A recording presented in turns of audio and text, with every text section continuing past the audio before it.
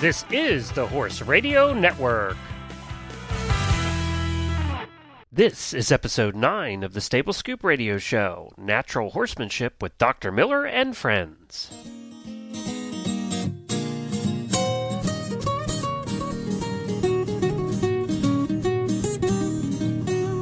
Welcome to the Stable Scoop, with weekly shows delivered right to you. With Helena and Glenn the Geek, live from the stable, it's every week. They'll bring you the news through hail or high water, while using their tails as their own fly swatters. So sit on down and laugh till you poop, cause it's time again for the Stable Scoop. Stable Scoop. The Stable Scoop. Stable Scoop. I am Glenn the Geek. And I'm Helena B. And I'm Colleen from beautiful Colorado. And this is the Stable Scoop Radio Show on the Horse Radio Network. And we have a great show planned for today. Today's show is all about natural horsemanship and its changes over the last couple of years. Natural horsemanship as a term has been around for quite a while, but I think in the last couple of years we've seen some changes in many ways around natural horsemanship. So we're going to talk about that today. And regardless of how you feel about that subject, I think it's important to explore it. We have some great guests to talk about it today. We have some of the leading experts on the subject, so we're excited about that. But before we get into that, I wanted to mention, Helena, on next week's show, we're very excited to have silver medalist Gina Miles. We got her for an interview for next week's show. So next week's show will be all about eventing. So I'm excited about that, and we're excited to do that interview. And also, Helena, we caused quite a stir last week when we talked about cloning. If anybody listened to last week's show, for those of you that did, Helena and I, the subject of cloning horses came up, and Gem Twist and Cavero 5 had just been cloned.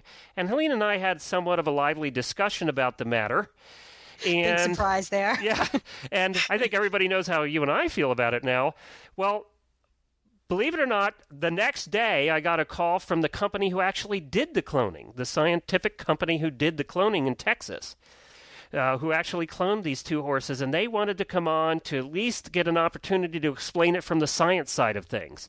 So in 2 weeks, we're going to have a show that's all about cloning. We're going to have them on to explain it about the science side, and then we're going to have the other side on, too, to talk about why maybe even from a moral point of view this isn't good. But we thought it would be a good idea, because it did cause a little bit of a stir, to talk about it and to at least learn both sides of the story and then let people decide for themselves. Yeah, there's pros and cons to it, so we're going to present both sides and let you all have at it. Yes, after our show. It's going to be a good one. All right. And as you heard, everybody, we have a co-host with us today. We have Colleen, otherwise known as DC, of the Natural Horse Network. And she does a live call-in talk show all about natural horsemanship, and that's at naturalhorsenetwork.com. And we are super glad to have her on here to guide us through this discussion today about natural horsemanship. So welcome, Colleen. Thank you. I'm glad to be here. We are going to start off, and you're going to this is baptism by fire here. You're going to start us off with the Reader's Digest version of exactly what natural horsemanship is, or what it was and maybe what it is today. So take your pick. Okay, so you want the short version. Yes. To me, I'll make it simple. To me, it's just the art of working, training, riding horses in a manner that works with the horse's instincts and behavior and personality rather than against it. It's more of a partnership rather than a relationship based on dominance. So it's working with the horse, and that encompasses many different things now. That's not just training of the horses, right? It's feed, and it's exactly. feed and feet and all the things that go with it. It's the whole horse, taking care of the whole horse, mind, body, and spirit. What do you mean by you're working with the horse's natural instincts versus against it? What's an example of working traditional training that works against a horse's natural instincts? Traditional would be where they use say, a severe bit, something like that, where they are trying to control the horse's behavior through force rather than working with the horse in their own language.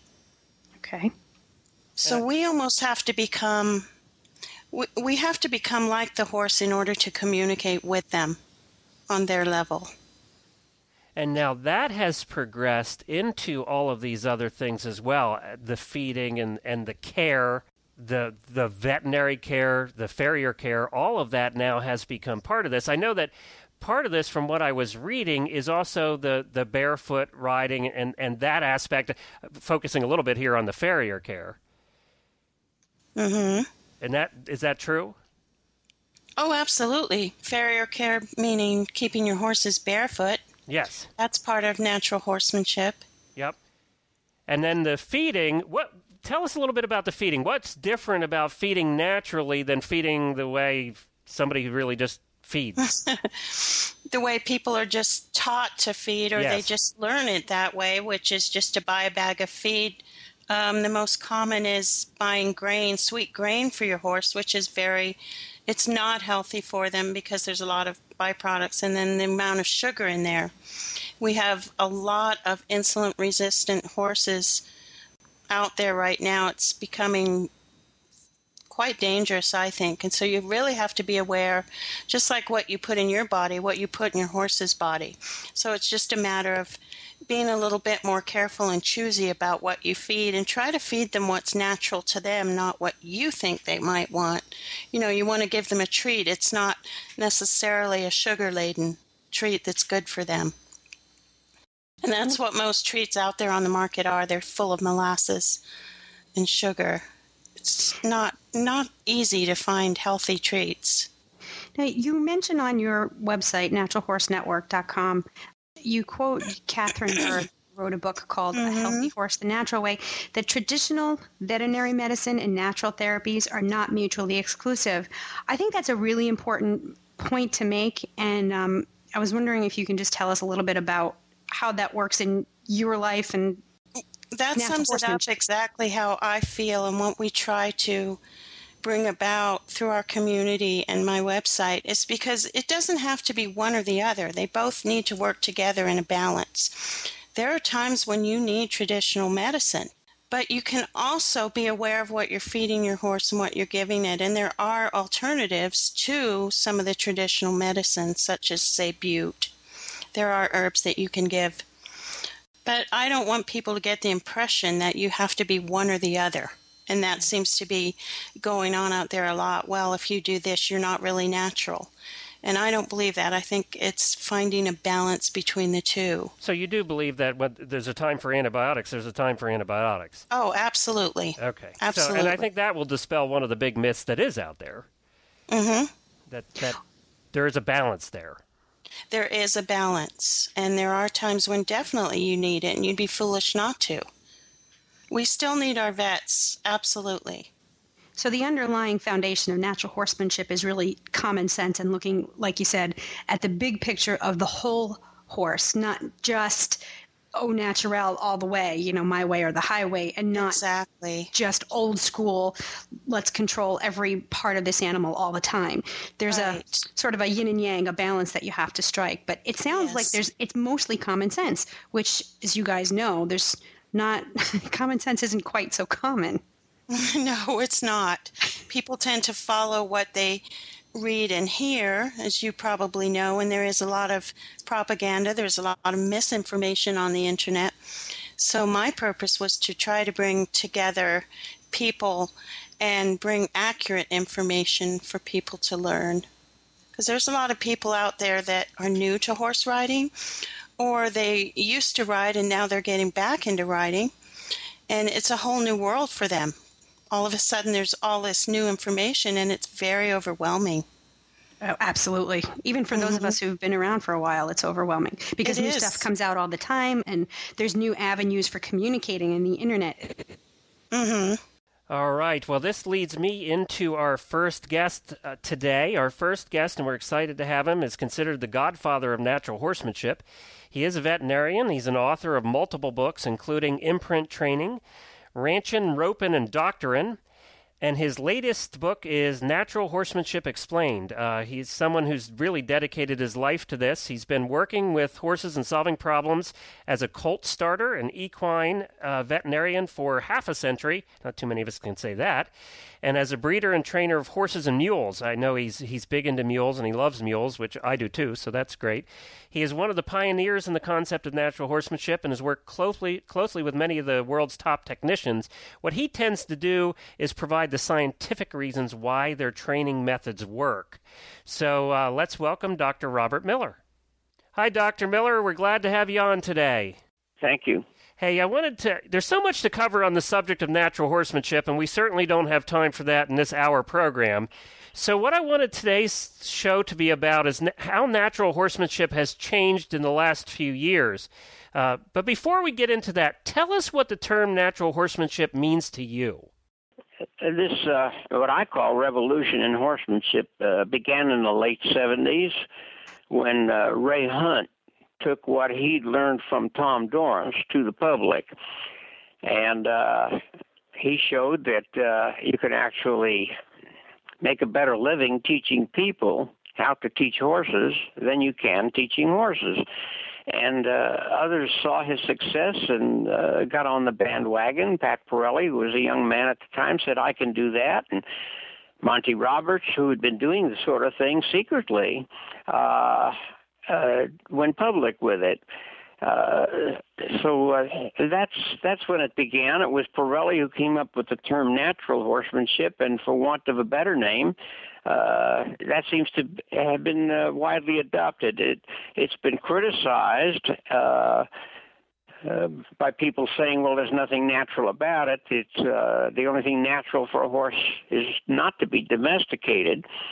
But I think it's an appropriate term because the methods of communication are what are natural to the horse, particularly the body language that's natural to the horse. And it's enabled us to train horses and to get them to do what we want without the use of force and coercion and the infliction of pain. Right. And I think that's an important point. And it is interesting to hear a little bit about the history about how that all started way back when and how people were in the closet with their training methods at that point. Well, it was very common in the past for trainers to keep their methods secret to protect their living, or that's what they thought they were doing. And, for example, in the 1700s, Sullivan in Ireland, the original horse whisperer, would not allow anybody to watch what he was doing. He would lock himself in a barn with a problem horse, and they heard him speaking softly, and so that's why they got the idea of the whisperer. But, of course, he was doing other things with the horse, and then after a period of time he came out, and the horse was completely changed in its behavior. But he wouldn't even confess to the village priest what he was doing. He kept it secret. So this was rather common throughout the history of the horse industry, but not always. There were people that shared their information either with a son, for example, or a protege. And there were a few that wrote it down, going as far back as Xenophon 2,500 years ago. But since the majority of the people working with horses were not educated or were often illiterate, this information really never got widespread until, as I said, in the last part of the 20th century. So you wrote an interesting article, Dr. Miller, in 2006 after the whole Barbaro incident, talking about the fact that you're not opposed to racing or showing, but you also explained from a veterinary point of view that you are opposed to horses who are started too early, drugged too heavily, or altered for the show ring. And I found that a very fascinating article because I agree with almost all of that. There's a lot of talk now about cleaning up some of these sports. Do you really think that it's going to happen, or is it just lip service? Well, yeah, I think it's like the natural horsemanship movement. The historical moment has to arrive. I think we may be approaching the historical moment. there's no question that, as I said, I'm not opposed to racing. I'm not opposed to the showing of horses. But there's something in human nature that tends for us to exaggerate the things we do with horses almost to a grotesque standpoint. Well, I would argue that's not just with horses, the human nature exaggerated. Oh, absolutely. No question about it. Look at our financial system. We did the same thing there. Yeah, a year ago I would have said, "What do you mean?" Yeah. I'm sorry, I just had to throw that in. No, there's no question about that. We do carry things to an extreme, and I think our culture is really inclined to do that way, to do too much too fast. That's one reason that we've achieved as much as we have, but there's also a downside to it. But we can take some of the most beautiful performance possible out of a horse, and then we exaggerate it to the point of grotesqueness. For one example, would be the Tennessee walking horse, an absolutely fantastic breed of horse. And we've taken those gaits and we've exaggerated to the point where they are, quote, grotesque. Another example would be Western Pleasure. If you think about it, the Western horse is the cowboy horse. A cowboy would rather walk than ride one of those things. But we do this for a variety of reasons. One of them, of course, is money. One of the primary motivators is money. Right. And our natural competitiveness, too. I mean, if you take the competition out of horses, what motivation do you have to bring these behaviors to their grotesqueness? I mean, what gets us to those extremes? Well, you have to set a basis for what is appropriate. Right now, there's a lot going on with cross country, for example. They have made some of the courses so difficult that they're dangerous, both to the horse and to the rider. We've had people killed. Is it necessary to go to that extreme? It's funny you bring that. It's funny you bring that up because that is our show next week, is on eventing and talking about the meetings they've been having and what they plan to do to clean that up. So it is funny that you just brought that up. Yeah, and we do this, and no breed is free of it, and no discipline. We see it everywhere, and as having been in the horse industry for so many years, I see a tendency for these things to get worse and worse until they reach a crisis point, and then something finally gets done about it. So what's the crisis point? What is the crisis point? What's it going to take for something to get done about it? I think we're almost there. I think we're pretty much at a crisis. In many cases, I think so. When we see intra-articular drugs that are used to treat injuries that are caused by overwork and strain, and they're advertised and promoted as a supplement, like it's perfectly normal to inject these joints. You inject these joints to keep them normal, not to treat injury, but to keep them normal.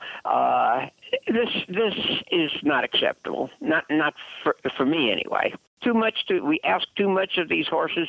When I was young, and I spent my summers working on ranches and starting colts. What we called a colt was typically a 4-year-old, occasionally a 5-year-old, sometimes as old as 6 starting colts. Now we're talking about under 2 years of age, starting them that young. And we know from human orthopedics, we know the injury that occurs to these young athletes that are overworked.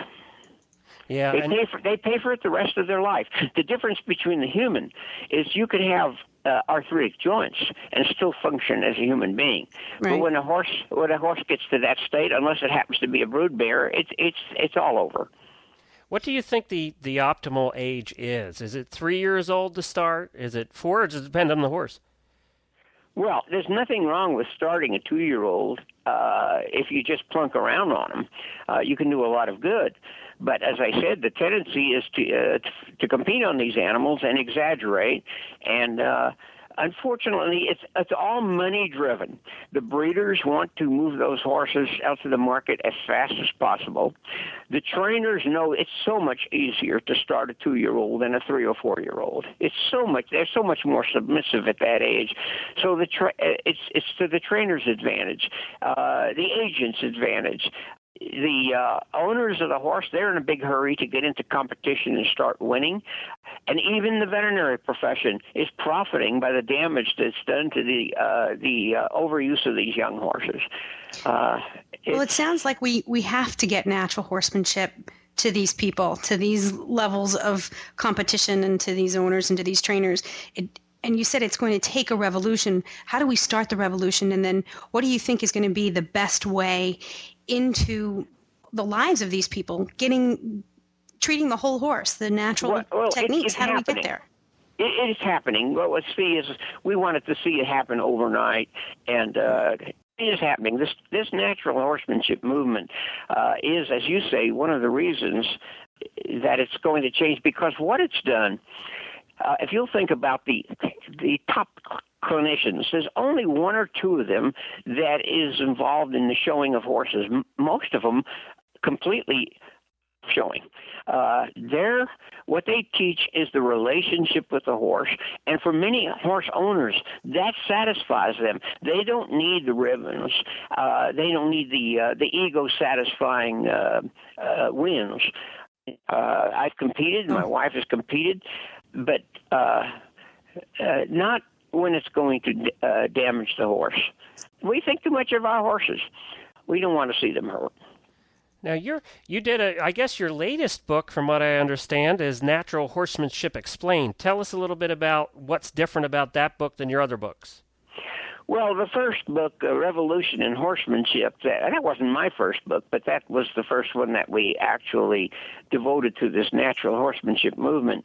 I wrote that with co-author Rick Lamb. Oh, yeah. And it was basically, I think his orientation, and he contributed half the chapters, was basically the history of the movement. My personal motivation was to reach the people who were not involved or interested. First of all, there's still a small group that's never heard of it, although they're getting fewer all the time. Yeah, I think expos have helped that. Oh, absolutely. Yep. And then secondly, there are those that have heard of it but are disinterested. And thirdly, there are those who have heard of it and are actually opposed to it. And there's still quite a bit of that going on. I wanted to reach those people, and the message I hope that book would give them is that if you don't get aboard this thing, you're going to be left behind. Because it's better. It's better than what we've had in the past. Now, this sequel to it, Natural Horsemanship Explained, I targeted a completely different audience. I'm targeting the convert, the believer, including the clinician. I want them to understand why it works. Because if you understand why, you remove the mysticism from it, it's so much easier. I've worked together with quite a few of these clinicians, done clinics together with quite a number of them, and I've had them make this comment to me. You know, listening to your part of this clinic is the first time I really understand why what I'm doing works. They know it works, and they know how to do it, but they don't understand the scientific background basis to it. And that is what I decided 20 years ago was going to be my goal, to give it a scientific basis and to make it rational and to help people understand it. And what's the core of the scientific basis? Is it behavior? Is it herd behavior? Is it evolution? Is it genetics? What is it? Yes, the answer is yes. It's the genetic behavior that is evolved in this particular species, because each species, in order to adapt to the environment in which it finds itself, must adapt in 3 ways. Anatomically, its form, physiologically, its function, and behavior. It takes all 3 to adapt to a given environment. And so the behavior is just as important as the anatomy and the physiology, and you have to understand that. And that's what natural horsemanship has done. It's taught us to talk to the horse in the horse's language, not in ours. Because our language as a species, I did zoo work throughout my career as a veterinarian, and I worked with lots and lots of chimps. Who sadly are our closest relatives, nearly 99% of the same DNA. And in the primates, the large primates, orangs, chimps, gorillas, and we are biologically speaking a primate, one of the large primates, what we see is a tendency towards violence, intimidation. We strike, we kick, we hit, we throw, we shout. That comes, you see it in children. That comes naturally to us, and it's only a veneer of civilization that takes that away from us. So when humans started working with animals, first the dog, the first domestic animal, and many thousands of years later the horse, it was natural to use force. It comes to us naturally. We have to be taught not to use force, but to use psychology. And that's what this movement has done.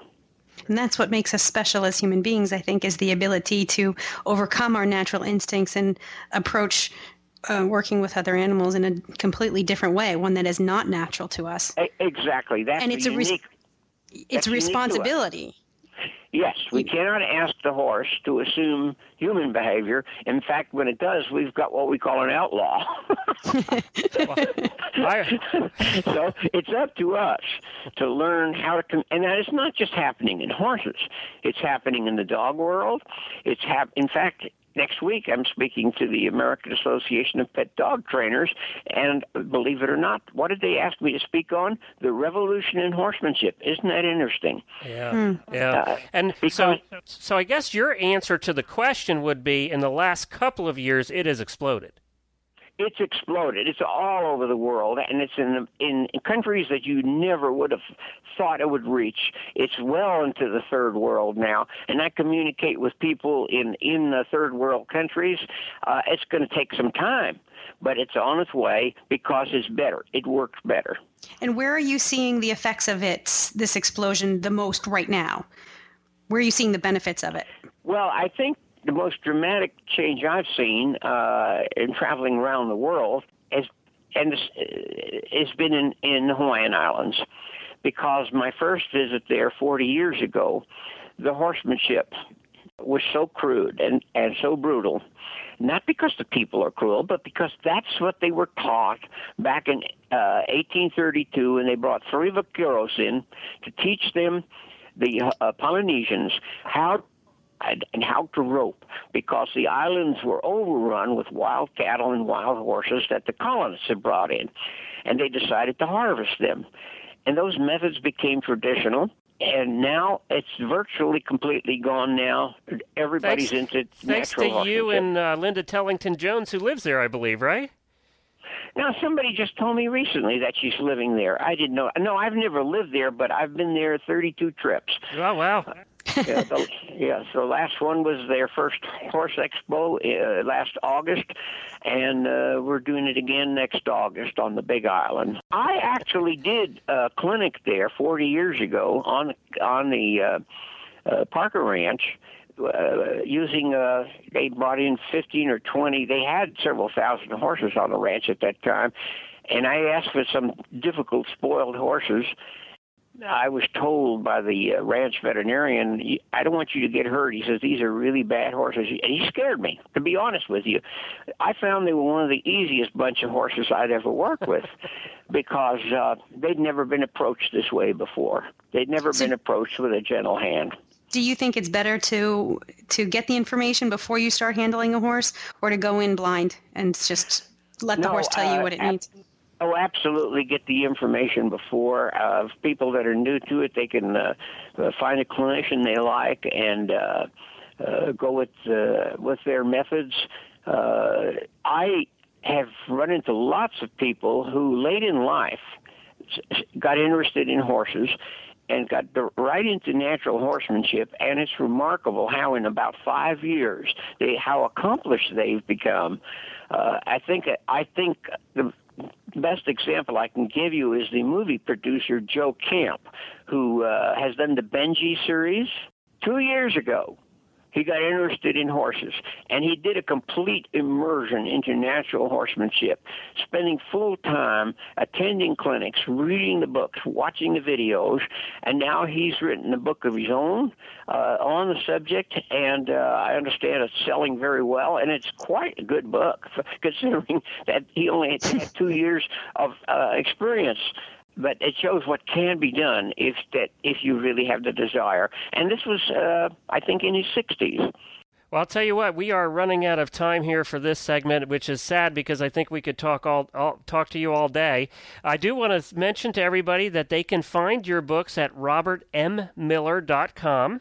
And that all your information is there, and I want to tell you that you cost me $22 because my wife got looking around there this morning, and she wants Understanding the Ancient Secrets of the Horse's Mind.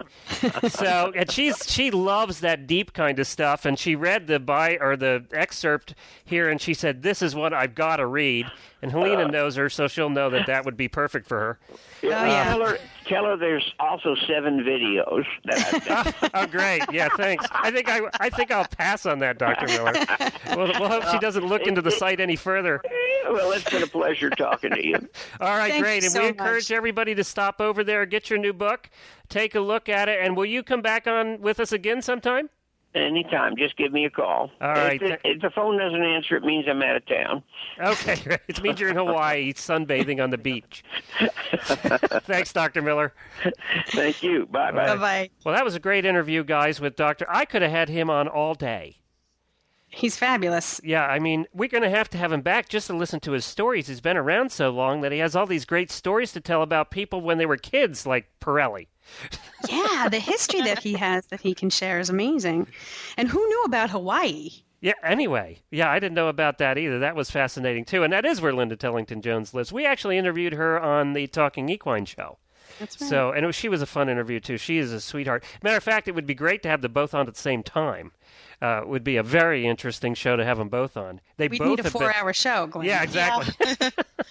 All right. Well, next guest is Lisa Ross Williams, who is a natural horse care consultant. She's associate editor of the Natural Horse magazine, and that can be found at naturalhorse.com. And she's the host of the If Your Horse Could Talk show, which is a podcast also that debuted in 2001. She's been doing this a long time. She's earned a degree in environmental plant science and has completed the basic homeopathy veterinary course. I know I said that wrong, didn't I? No, you got it. Oh, good. No, you said it right. Oh, good. Through the British... Homeopathy, is that it, Colleen? Homeopathy. Oh, okay. Through the British Institute of Homeopathy. So she's been around a while doing this, and that is the leading magazine on the subject today of natural horsemanship. So let's say hi to Lisa and see what she can add to the conversation today. Welcome, Lisa, to the show. We've had a great show so far, and we're glad to have you on. Now, you're the associate editor of the Natural Horse magazine. How long has that magazine been around? Oh, a little over 10 years, actually. Randy and Jean Peters started that really before any of the natural stuff was popular. Oh, okay. And what have you seen? Seeing the subject today, we're really talking about how natural horsemanship has changed in the last couple of years and evolved and where we're going from here. What have you seen in doing the magazine as to the response to it, the membership? You know, what do you see as the trend? Well, it's certainly growing. In all natural horse care as well as horsemanship, people are realizing that this is the way to work with horses. And we certainly, I think probably in the past 4 to 5 years especially, there's been just a major explosion in people turning to this approach. Great. Now, you do a lot of writing, I noticed, for the magazine, so you're deeply involved in this as well. Oh, absolutely. It is my passion. I believe in empowering horse guardians to, again, a complete natural approach, which, of course, encompasses natural horsemanship as well. And the more information that we can get out there and the more light bulbs that go off in people's heads, the better off the horses are. Now, you used a term that probably a lot of people haven't heard used before, and that's horse guardians.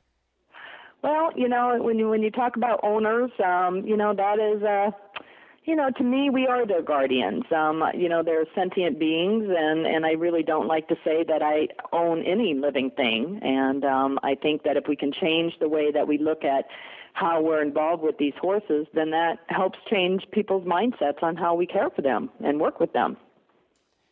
What do you think is the greatest challenge to spreading the word or to getting the rest of the horse community to fully embrace natural horsemanship?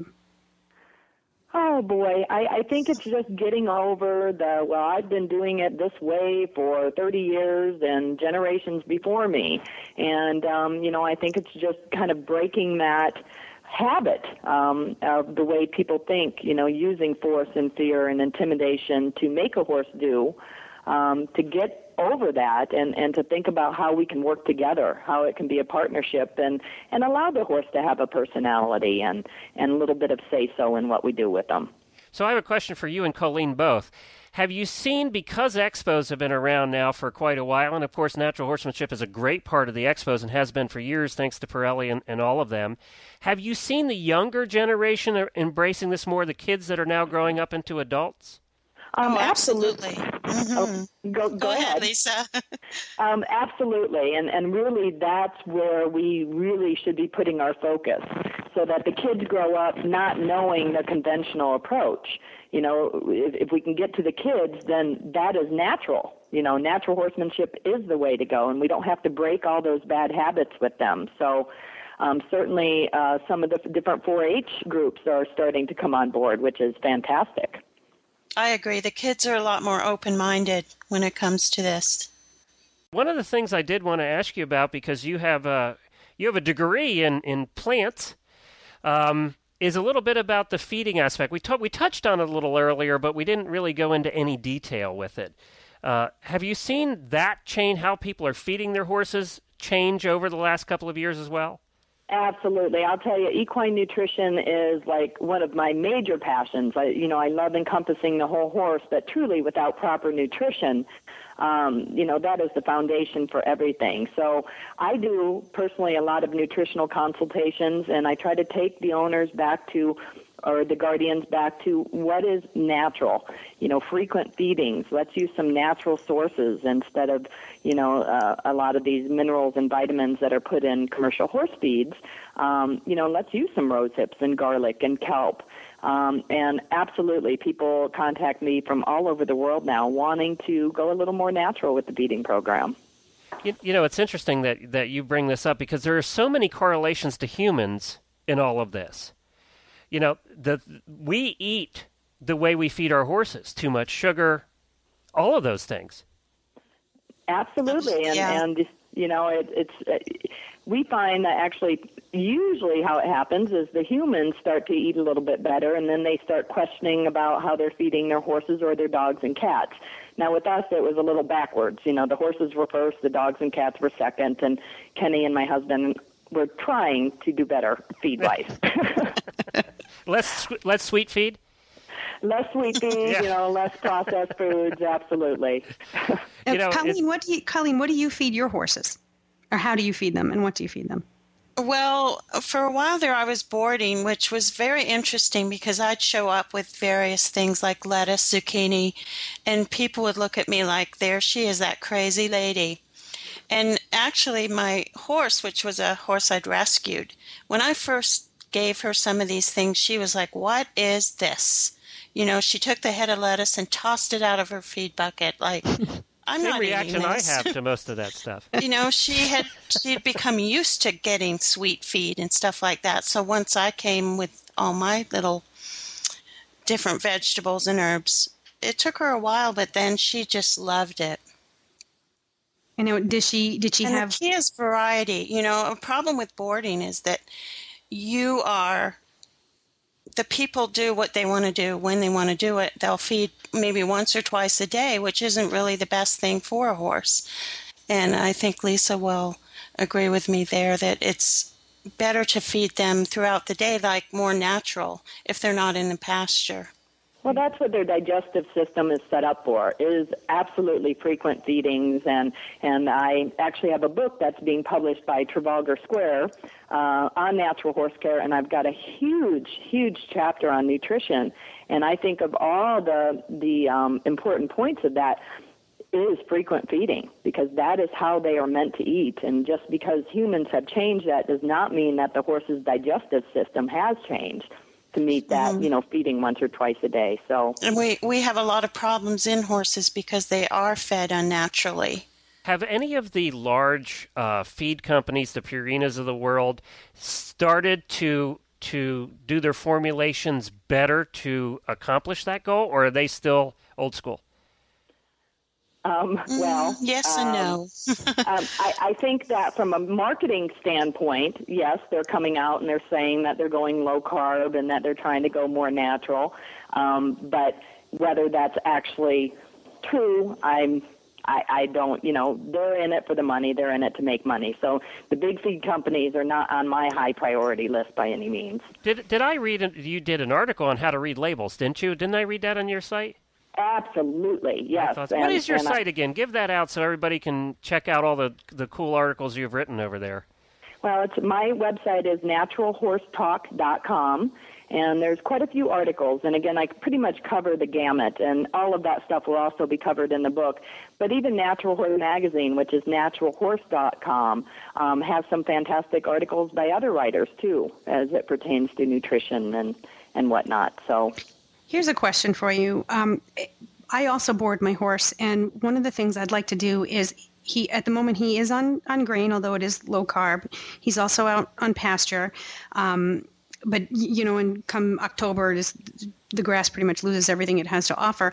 But one of the things that I find challenging is, how do I approach my stable managers and say, listen, I would like my horse to be fed 3, maybe 4 times a day instead of bulk feedings of grain once in the morning and once at night, or even hay once at morning and once at night. And they look at it as high maintenance. Now we've got to feed this horse 3, 4 times a day. How do you say to them, how do you convince these traditional people that this is actually going to be better for the horse and better for you? What kind of catchphrases, what can I say to them to convince them that this is a good thing versus a high-maintenance bad thing? Well, if it were me, and I tell some of my clients this, is go to them and say, if you want to cut down on the incidence of health problems, if you want to cut down on the amount of colics that we may be seeing, if you want to cut down on sand issues, sand colic issues, accumulation, then this is the way to go. And this is not a newfangled thing. The national research, the NRC for the nutrient requirement of horses, even those scientists, the very conventional people are stating in there that it's important to feed frequently. So, let them know, where they can get the information. Perhaps go and find some of these articles and books and copy them so that they can see it's not some of these crazy natural horse people that are saying it, but it's also some of the conventional. Now, as a horse husband that used to own a large boarding stable, Helena, you're just the problem child. Yeah, I was just going to say that. Because I was the one that happened to go out there and feed those extra 2 times. So, you may want to, and I know it's very expensive to board horses at a boarding place, but you may want to offer them, a little bit more, and that's tough in this economy. But just let them know, we understand that this is out of the norm for you, but we want to keep our horses healthy, and I'm sure you want to do the right thing. So here's an extra $25 a month or something like that. Right. Good point. All right. Well, to draw a conclusion from today's entire show, to answer our question was, how has it changed and what's been the effect over the last couple of years? I think we can conclude that the effect is it's growing like crazy. Absolutely, and it's very, it makes me so happy because, 12 years ago we were the crazy horse people who didn't put shoes on and, fed frequently and did all this crazy stuff, and now those people are coming back and saying, wow, we're doing the same thing and our horses are healthy. So absolutely, people are coming on board, and, I want to give kudos to the women because it's usually the women who make the change first. It really is. I think that they're more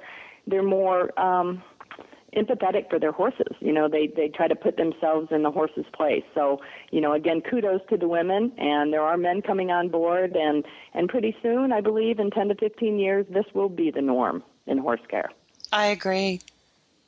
Well, that's great, and I think part of that, again, comes back to the kids of today having grown up with it and seeing it at the expos and at clinics and all the places they've been. I think that's been... So when we asked Dr. Miller what the turning point was probably 20 years ago when these expos and the Pirellis and those... I keep mentioning Pirelli because he was one of the first. But when all of when all of those guys were out there starting to do it, that was probably a turning point. Oh, yeah, I agree with that. I think there's people out there, you either love Pirelli or you hate him, it seems. But you have to give him kudos for bringing the awareness to so many people. Absolutely. And, that's how we got started was Pirelli. I went to a clinic and went, wow, this is fantastic. So there's awesome natural horsemen out there. Some are not as showboaty as Pirelli, and I don't mean that mean. You've got your Buck Brannaman and your Ray Hunt, those real rancher guys that are doing the same thing, just on a little lower key. And they're making big changes. And Helena, we had Michael Richardson on. I don't know if you're familiar with him, but he does the same thing from a wheelchair. He believes in that same training techniques and everything that natural horseman, and he's out there doing the expos as well. I have to say that it also takes a fair amount of courage to try something new. My own horse, I just took his shoes off and decided to go with a natural hoof care specialist, and I was scared. I didn't know what would happen, but I thought, I'm just going to be brave and I'm going to go ahead and give it a try. And it is the best thing I could have done for my horse's feet. And he holds his hoof health for 8 solid weeks in ways that he never could have done before with shoes on. And it's a big payoff if you have the courage to try it. I think the payoff is just phenomenal. And then I think that just fuels the revolution that we're talking about. So just a plug for having the courage to try it. Absolutely. Good point. Well, on that note, guys, we appreciate you being on with us, Lisa. No problem. It was a pleasure. Thank you. And again, throw out there the websites, and we'll also put them on the show notes as well. Well, certainly Natural Horse Magazine, which is naturalhorse.com. Again, they've been going for 10 years. Fantastic resource. Our website is naturalhorsetalk.com. And you also have a podcast that you put out through iTunes, right? We actually we have it on the internet. Okay. All the shows are archived, and we've been doing that. We debuted back in 2001, actually. Yeah, you're doing this longer than any of us even thought about doing this. Well, it's a passion, and I never planned on educating people to the extent that I have, but once I learned it, I realized it was also my responsibility not only to do it with my own horses, but to help other people learn how to do it. So we love what we do. All right, great. Well, we appreciate it, Lisa. Thanks a lot. Thank you. All right, bye-bye. Well, that was great, guys. This has been a great show. I think we're a little bit over time here, but it was worth it today. I think you'll agree. Absolutely. Yeah, it went really quick. I know. Yeah. Hey, Colleen, we'd like to thank you for being on with us today. You can find Colleen at the Natural Horse Network at naturalhorsenetwork.com. Do you have a set time that you do your live call-in shows? Well, we just got into prime time, so we're now going to be doing them usually on Fridays at 6 p.m. Mountain Time, and that's so that more people can attend. I also wanted to say really quickly, I have my other site, Simply NHN, which is all natural horse care products and herbs for horses. Excellent. Okay, so you actually sell them there? We do. We create some terrific blends, alternatives to the commercial feeds. Oh, great. Okay, I wasn't aware of that. So Can you say the link to that site again? It's simplynhn.com. Okay, and we'll put a link to that on the show notes as well. Great. Thank you guys very much for having me. How can people find your radio show? Do they just go to your naturalhorsenetwork.com to find out the times and where to go and how to do it? Yeah, the best place is to go to my radio page on my Natural Horse Network site. Okay. Or in our community, and I have all the information listed on that page on how to attend, how to send in questions, that sort of thing. Okay, great. Well, everybody be sure to listen next week as we have a discussion about eventing with Olympian Gina Miles. And the following week, you don't want to miss the cloning show as we speak to scientists who are actually doing the work. Be sure to subscribe through iTunes so you don't miss an episode. Our show notes can be found at stablescoop.com and our blogs also at stablescoop.com. If you want to leave us feedback, you can send us an email at geeks, Geeks, at horseradionetwork.com or send us a voicemail at 270-803-0025, 270-803-0025. Thanks again, and we hope you enjoyed today's show, and we'll see you next week, Helena. Yep, we'll be back with the scoop.